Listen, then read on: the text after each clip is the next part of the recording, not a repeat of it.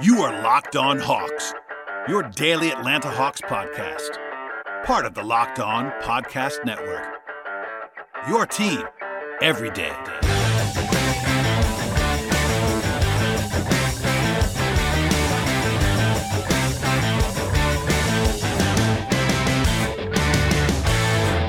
Hello, friends. Welcome to episode 1227 of the Locked On Hawks podcast. I am your host, Brad Rowland, coming to you on a Sunday evening into Monday. And today's podcast will touch on what became a pretty brutal performance from the Hawks in this spot, 110-86, a home loss for Atlanta in Game 4 against the Miami Heat. And with this loss, now down 3-1 in the series.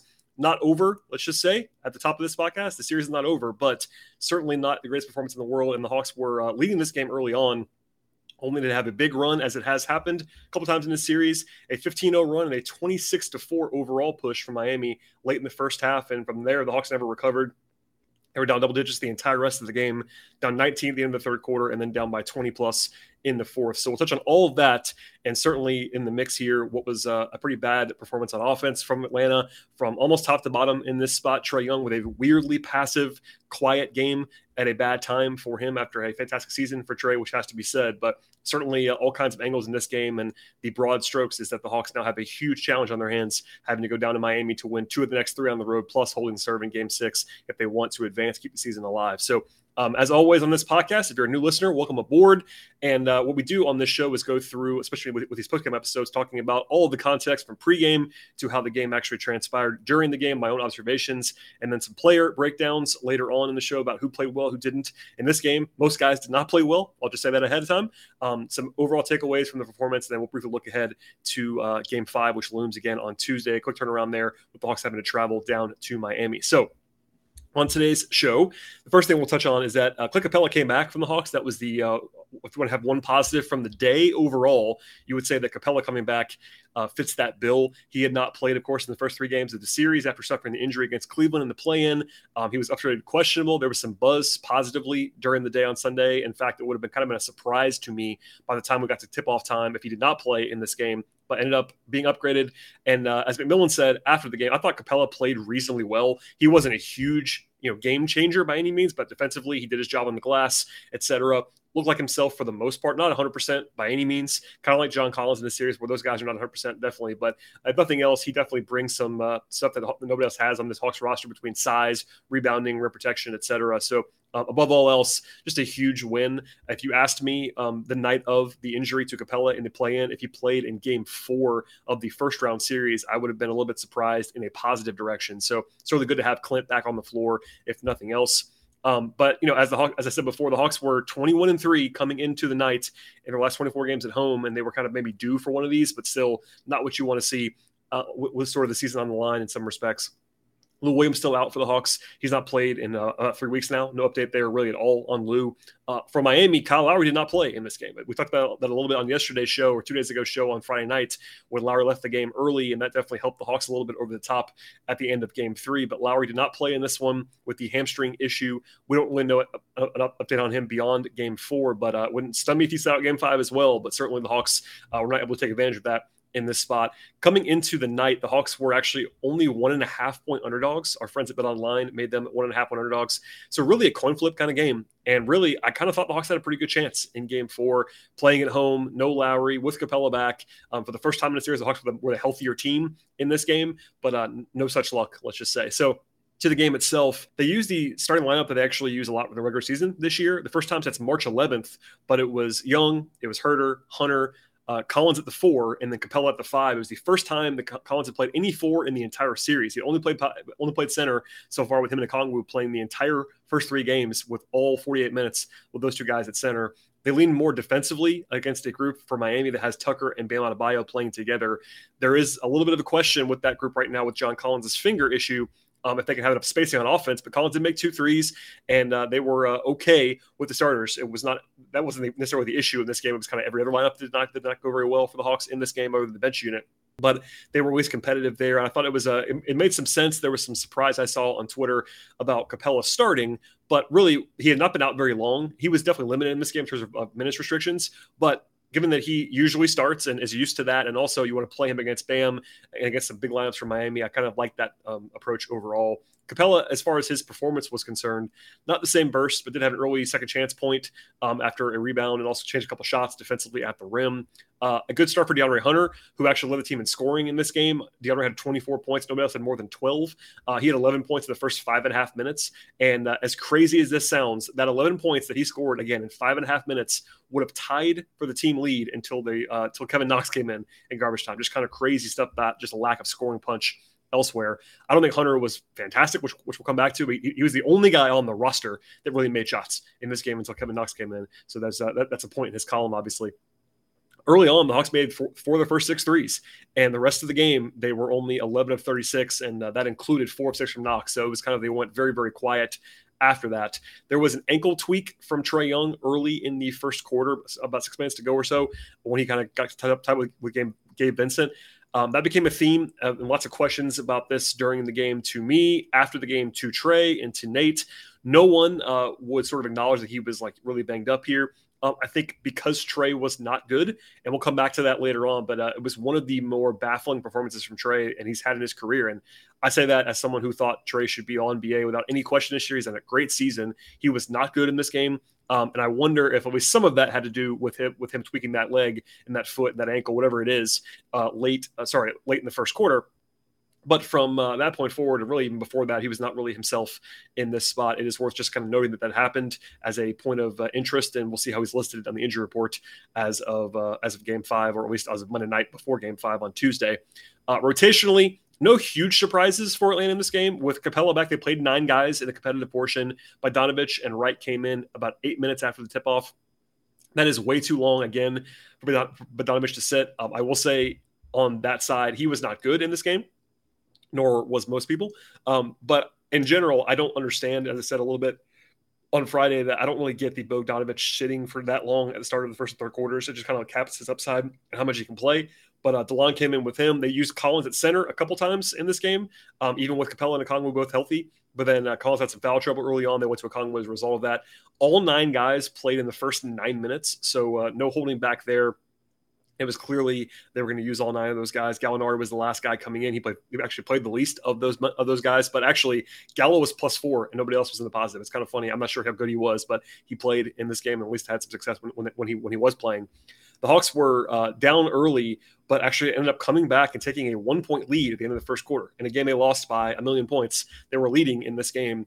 And Miami, as was a theme the entire game that we'll probably come back to a couple times, Miami didn't shoot well in this game. As crazy as that is for a 24-point home loss, the Heat did not shoot well really at any point in this context. It was just everything else. They won every other piece of the game. And honestly, the Hawks shot even worse than the Heat did. So it wasn't like they were without blame there, but still kind of a crazy little thing there. I thought the Hawks benefited a little bit from a bad start from Caleb Martin for the Heat, who was very bad in this game, I thought, for Miami. But even in the midst of Bam Adebayo having a pretty bad series, they just haven't been able to kind of take advantage of all of that. But between Martin and Tyler Hero was dreadful, I thought, for Miami. It just didn't matter because everybody else played better. And then Jimmy Butler was once again very, very good for Miami in this game.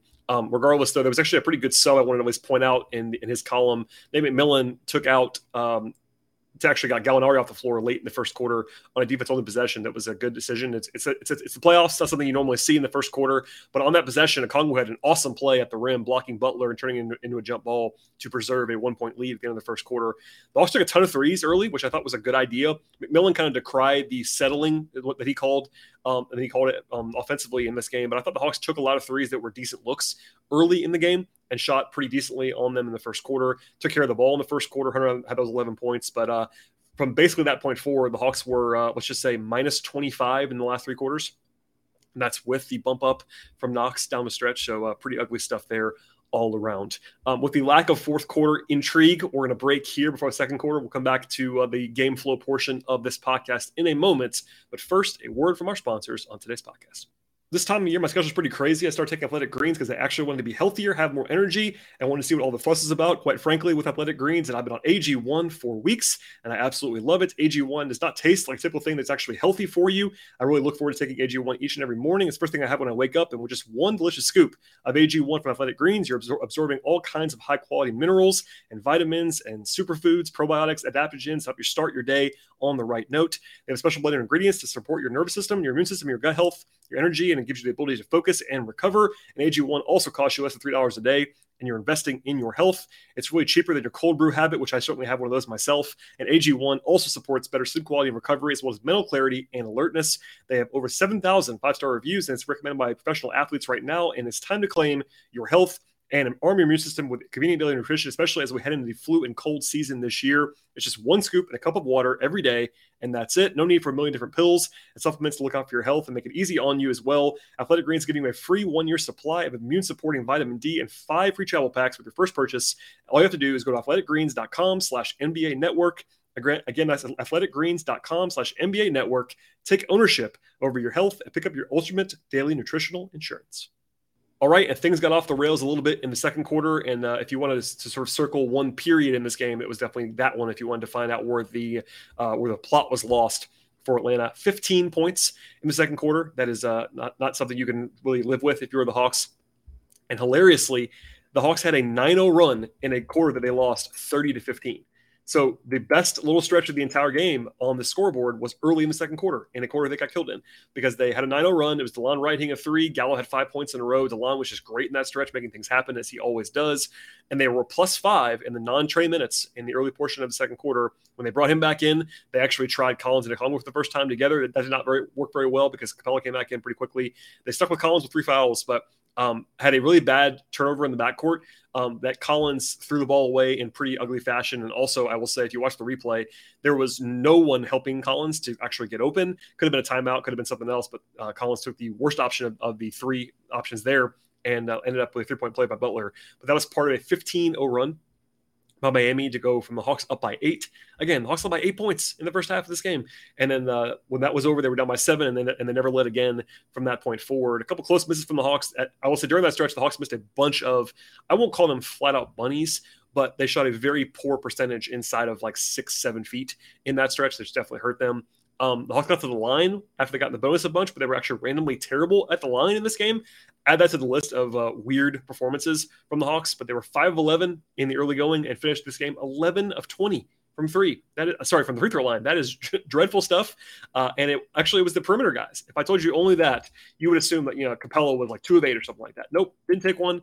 Okongwu was 2 of 2. It was the perimeter guys that missed free throws in this game. Kind of a weird subplot. Didn't matter, I guess, in the end, but man, kind of frustrating stuff there. Collins got his 4th foul in the first half. Had to sit out for a long time. Bogey sat for a while too. I'm not sure why he didn't play more in the first half, but he was also bad, so that definitely matters. But I think it's proven that he should be playing more than that.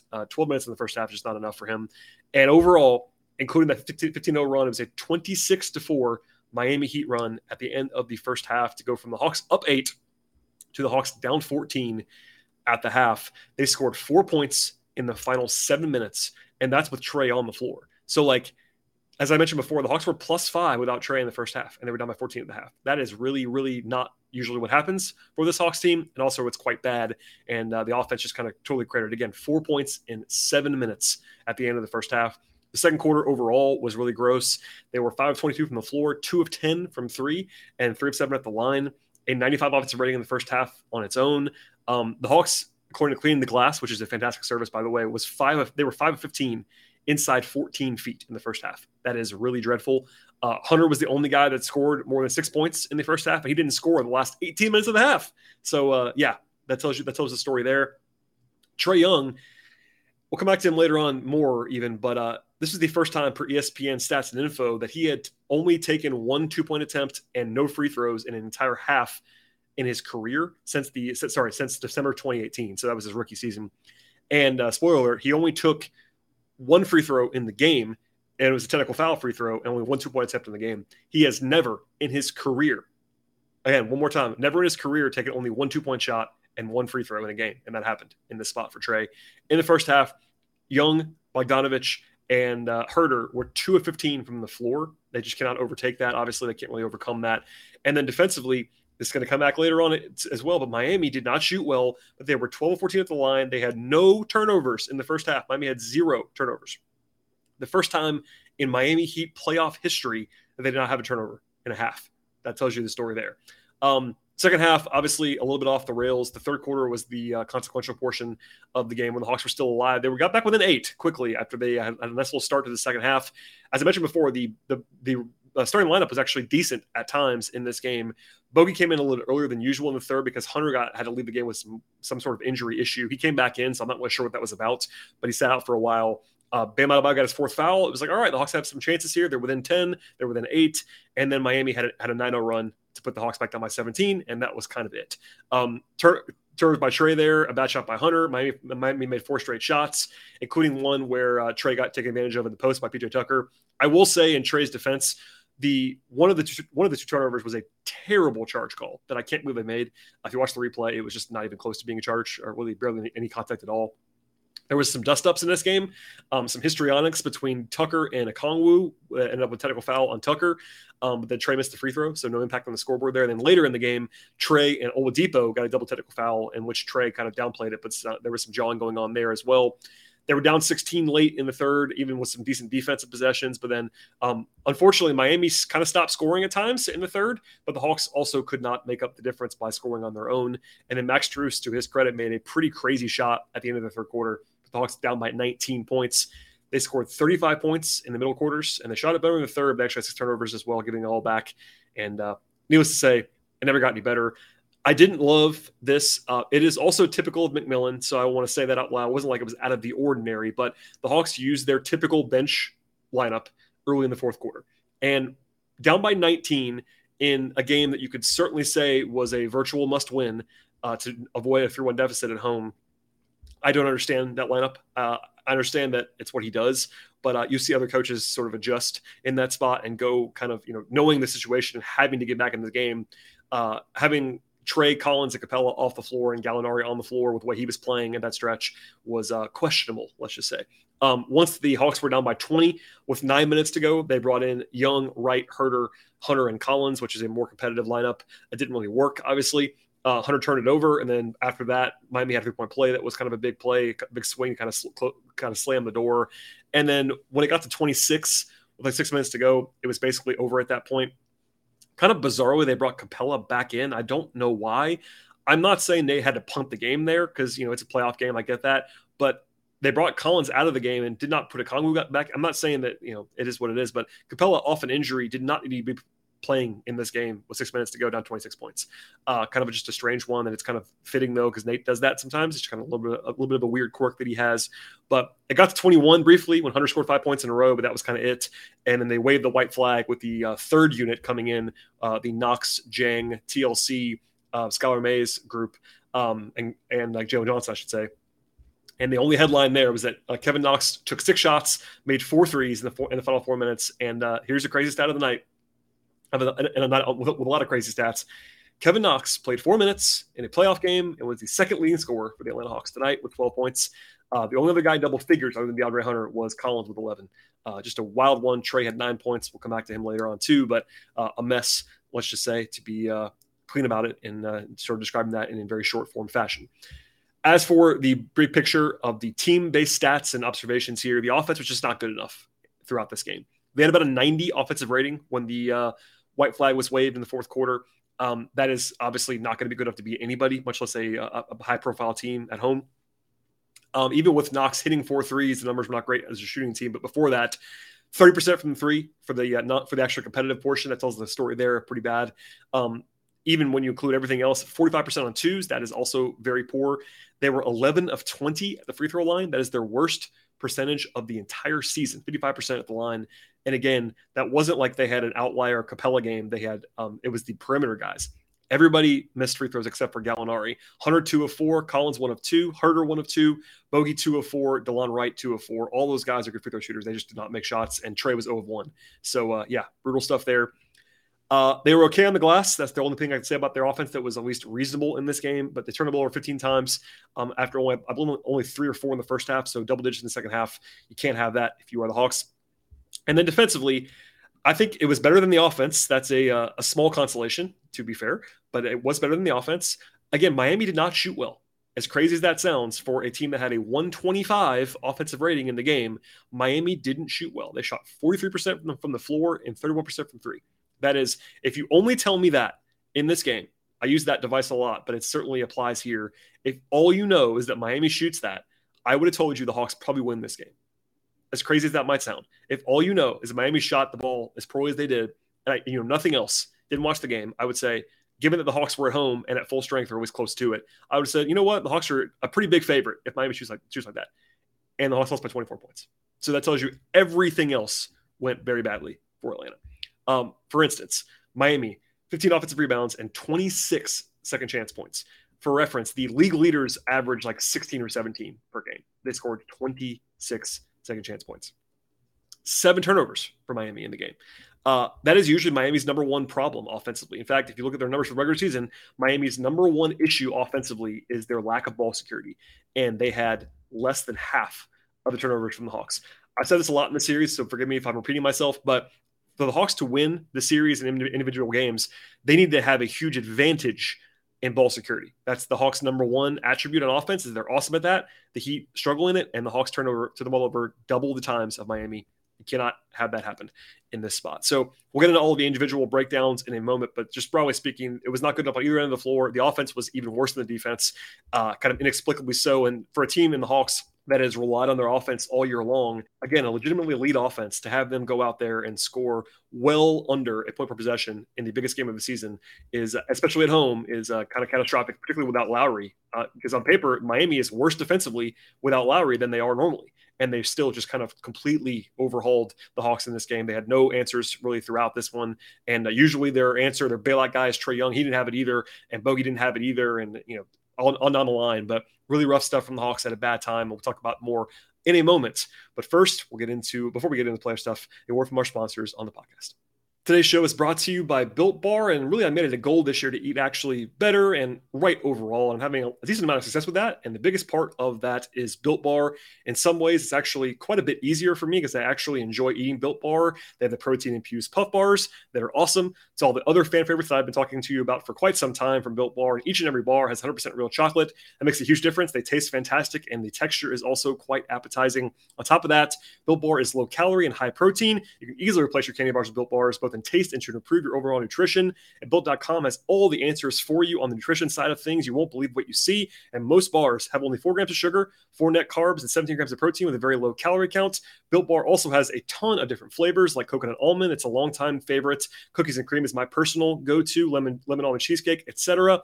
And new flavors coming all the time. I've tried them all, and really, they're all delicious. The best way to check out all the stuff from Built Bar is go to Built.com. When you get there, use the promo code LOCKED15. If you do that, 15% off on your order with Built Bar. One more time, that is promo code LOCKED15, 15% off at Built.com. All right, and the player evaluations are pretty grisly in this one, as you might expect. With all respect to Kevin Knox, who made 4 threes, and shouts to him for doing that. I'm not going to add too much analysis on the third-string guys, but the bench was better than the starters at times. In fact, their first run, again, they were +5 in the first non-Trae minutes. DeLon, I thought, played pretty well overall, had 7 points, 7 rebounds, actually tied for the team lead in rebounds in only 26 minutes, 2 assists. Defensively, had a block and was pretty active. I think of everyone on the roster, he might have played the best basketball in this game. Maybe Hunter, you could say, because of the scoring, which we'll come back to later on. But I think DeLon was pretty decent. Still not even his best, but certainly he was at least okay. Bogey was a non-factor. I don't know if he is banged up. In fact, McMillan got a lot of questions after the game about injuries and basically just kind of no commented all of them. I speculated during the game, and it is speculation. I want to stress that Bogdanovic did not look like himself. I'm not sure. In fact, I know he's been on the injury report a lot this year. He's been playing through it, but he looked a step slow. I don't know if that was just like fatigue or what, but he might have been banged up. I'm not sure. He was very, very bad by his standards. 4 points on 8 shooting possessions. Just kind of a non-factor in this game. Only 1 assist, -10. Just didn't have it and didn't play a lot either. Okongwu took a step back after a big performance in Game 3, and he was huge on the stretch, as was Bogdanovic in their win on Friday. But Okongwu was much quieter in this one. 4 points, 5 rebounds, did have a block, and that was a great play on Butler, but not too much to speak of there. Gallinari actually, again, had the best plus minus on the team at +4, but 9 points, 7 rebounds in 15 minutes, but was 0-4 from 3. I think he was better in this game than he has been previously, but and rebounding wise, he was definitely a help. But on the 3-point shot, stuff was not great there. He kind of has to shoot his way out of defensive issues in this series, and it didn't quite happen in this game. But I think he was not the problem if you want to at least be charitable there. To the starters, the one positive on the stat sheet was DeAndre Hunter, 24 points to lead the team comfortably on only 15 shot attempts. So he was efficient in this game. And again, I want to stress this now. He was the only guy that made shots for the most part. And there's some value in that. At the same time, he's actually a game worst -29. I don't know how you really square those things. I do think that he didn't play particularly well. He just made shots, which, again, the shots matter. He wasn't the problem necessarily, but I think that if you're looking at his numbers, it's like, all right, well, Hunter had a good game. I'm not sure that's the case. He made shots. Definitely matters. And rebounded the ball finally. He didn't have a rebound in the last 6 quarters. He didn't have a single rebound on Friday and only had 1 and was late in the first half in this one, but ended up with 3, 1 assist, no steals, no blocks. Kind of a weird game for him. I'm not going to pile on because, again, he was the only guy that made shots. But 24 points is that's all I got there from Hunter. I thought Collins was competitive, had some foul trouble. Obviously, not the same burst that he usually has. 11 points, only 2 rebounds. That kind of tells you the story there. Had a block, but 5 fouls, -23. Not a whole lot to speak of there. I think Capella, not his normal self either, but kudos to him for getting out there and playing. He didn't kill them by any means. I thought he was actually okay, but not 100% by any means either. Herter, quiet, just didn't make shots in this one. He was 0-2 from the floor. 0-2 from 2-point range, 1-5 from 3. Did have 4 assists, which was only 1 shy of Trey's number, but 4 turnovers as well. Didn't play particularly well either. And then Trey. So we'll stop here for a second and kind of do more on Trey than everybody else. I think I've done a good job stressing so far that most guys did not play well. So I'm going to say all of that one more time. Most guys on the roster did not play well in this game. However, Trey Young's in a separate category. Trey Young is the superstar face of the franchise.